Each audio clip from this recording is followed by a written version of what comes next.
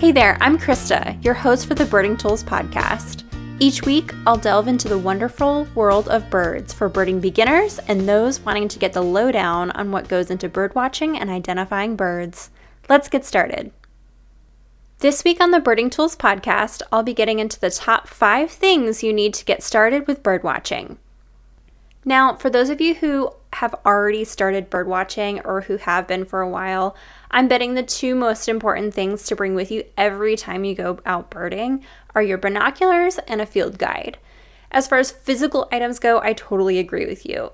But for just a little bit, I'm going to chat about these 2 points so that those who haven't already taken the step to get binoculars and a field guide can further understand why it's important to get both of these items.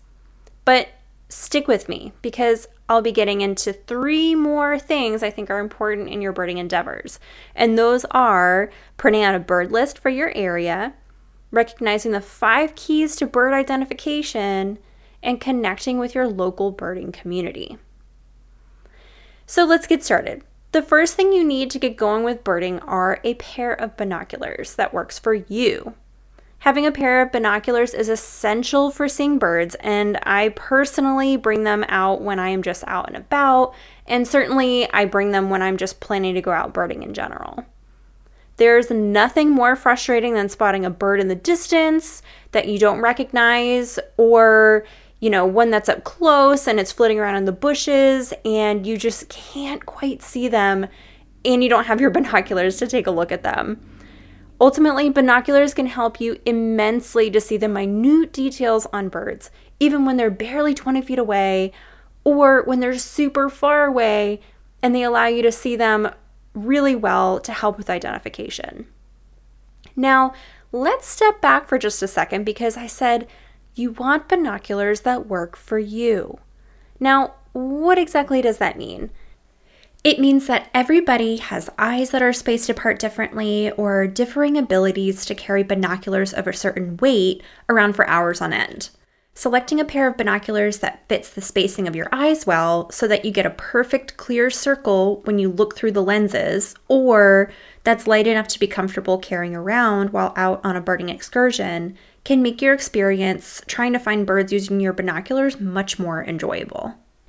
Keep in mind that there's some points that you'll want to consider as you're picking out a pair of binoculars. For those of you who already have binoculars, these are important for you as well. Our show notes will be linking to a guide detailing the top 10 things to look for when purchasing your binoculars, but for the sake of time, I won't go through all 10 of them on here just yet. So first, make sure that you understand the magnification numbers associated with your binoculars. I have a pair of Nikon Monarch 8x42 binoculars, and that 8x42 number is what I'm referring to here. The first number, the number 8, is the magnification of the lenses, meaning that a bird will appear 8 times larger through my binoculars than they will just with the naked eye. Try to get binoculars that are around 7 power magnification or larger, and know that anything 10 power and above is going to add more shake as you look through the binoculars. And this makes sense because, as you magnify in closer, the more you're going to notice even the slightest hand jerk or hand movement. And especially for beginner birders, this can get pretty frustrating when you're focusing on a little flitty bird and you need to nail down key colors or field markings to get a good identification on that bird, right? So again, all the other things that I think are important for selecting a pair of binoculars will be downloadable in the show notes on our website, birdingtools.com. So the next most important thing you need to start birdwatching is a field guide. Every region in the world has a field guide. Sometimes it's by country, sometimes it's by sort of larger regions, depending on where you're looking. But they all list out the birds found in that area, along with the key things that you need to look for to identify each bird there. Now, there are electronic field guides through apps and computer software tools that are, and there are physical guidebooks, right? And having a birding app is super helpful for on-the-fly ID especially the Merlin Bird ID app, which I totally recommend everyone listening to download. It's completely free and covers many different regions around the world. I still think that having a physical field guide is really important, and here's why. So first, disconnecting from your phone every once in a while, I think is really important, especially while you're outside and, you're bird watching, and it's kind of a relief.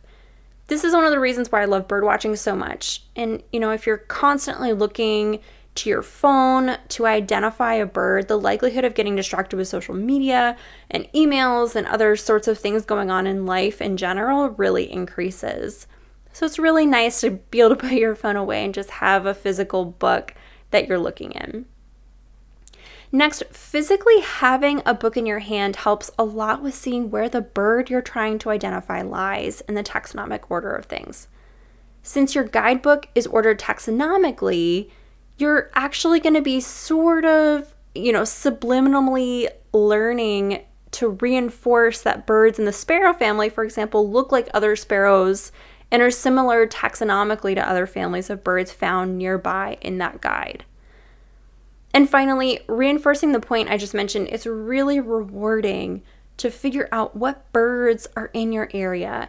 And as you progress in your birding skills, to look through the guide and work through the process of determining a positive identification. Okay, so now I'm going to get into the 3 other things I think are important to get started in birding.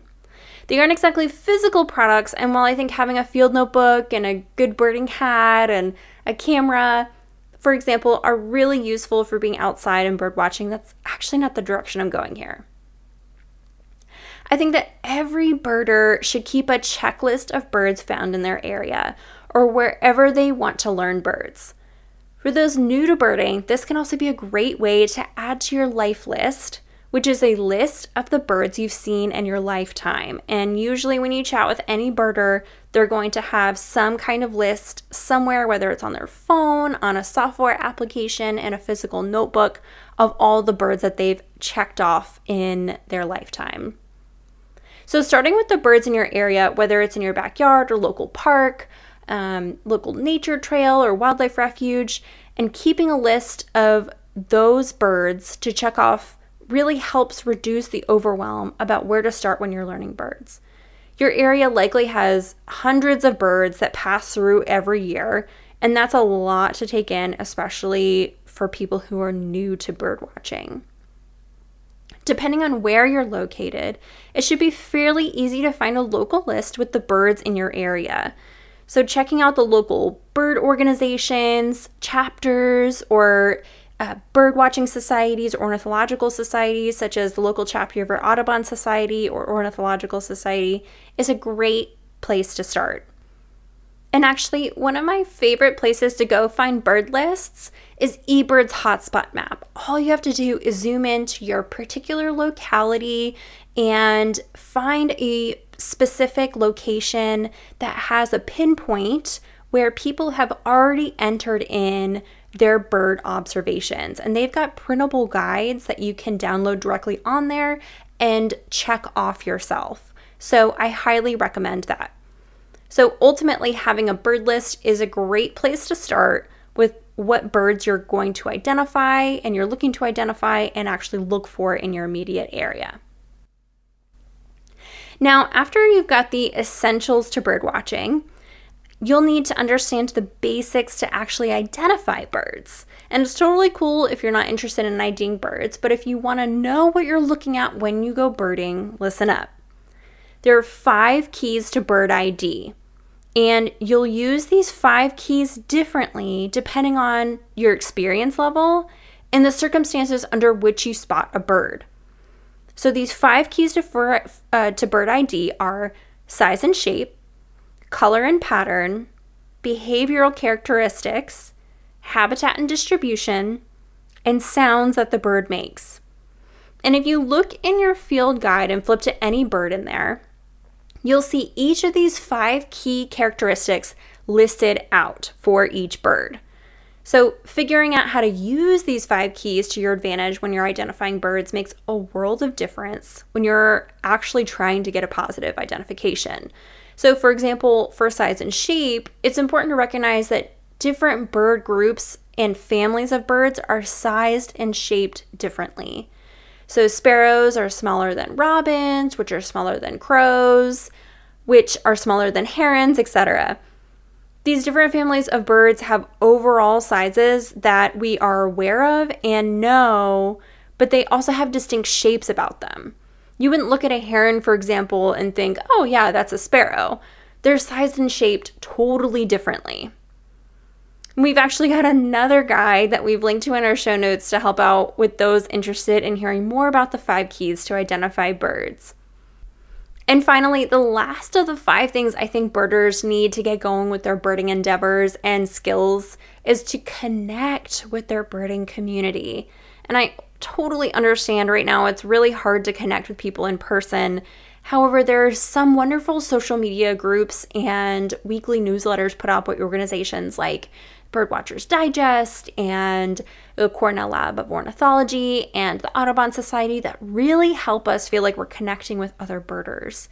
And, even this season, a lot of the birding festivals are starting to get moved to virtual festivals. And just take a look at where your local Ornithological Society or Audubon Society is, and I guarantee that your state or province or local region, if it typically has some kind of birding festival, will have a virtual festival going on, and I highly recommend getting in on that also.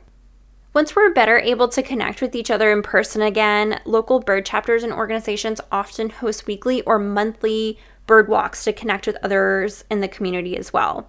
And we've got our Birding Tools Facebook page where we'll post content to engage people in discussions about birds. So soon we'll be doing question and answer segments on our page, as well as opportunities to have your bird photography or artwork shared on our page too. So these are really other great ways that you can connect with other people who are just interested in birds and who also want to talk about and learn about birds too. And that's really what this is about. It's connecting with other people about birds. And there you have it, the 5 things I think every birder needs to get started with bird watching and identifying birds. Thanks so much for tuning in to the Birding Tools podcast, and I hope this material was helpful to you. To access information about the downloadable guides I mentioned in the show and the show notes, visit our website at birdingtools.com. Next week, I'll be diving even more into the 10 things you should keep in mind when selecting a pair of binoculars. There might be a couple of things I mentioned that you wouldn't have thought of before. If you've enjoyed this episode and want to get updates on the latest Birding Tools has to offer, subscribe to the podcast wherever you're listening now. See you next time.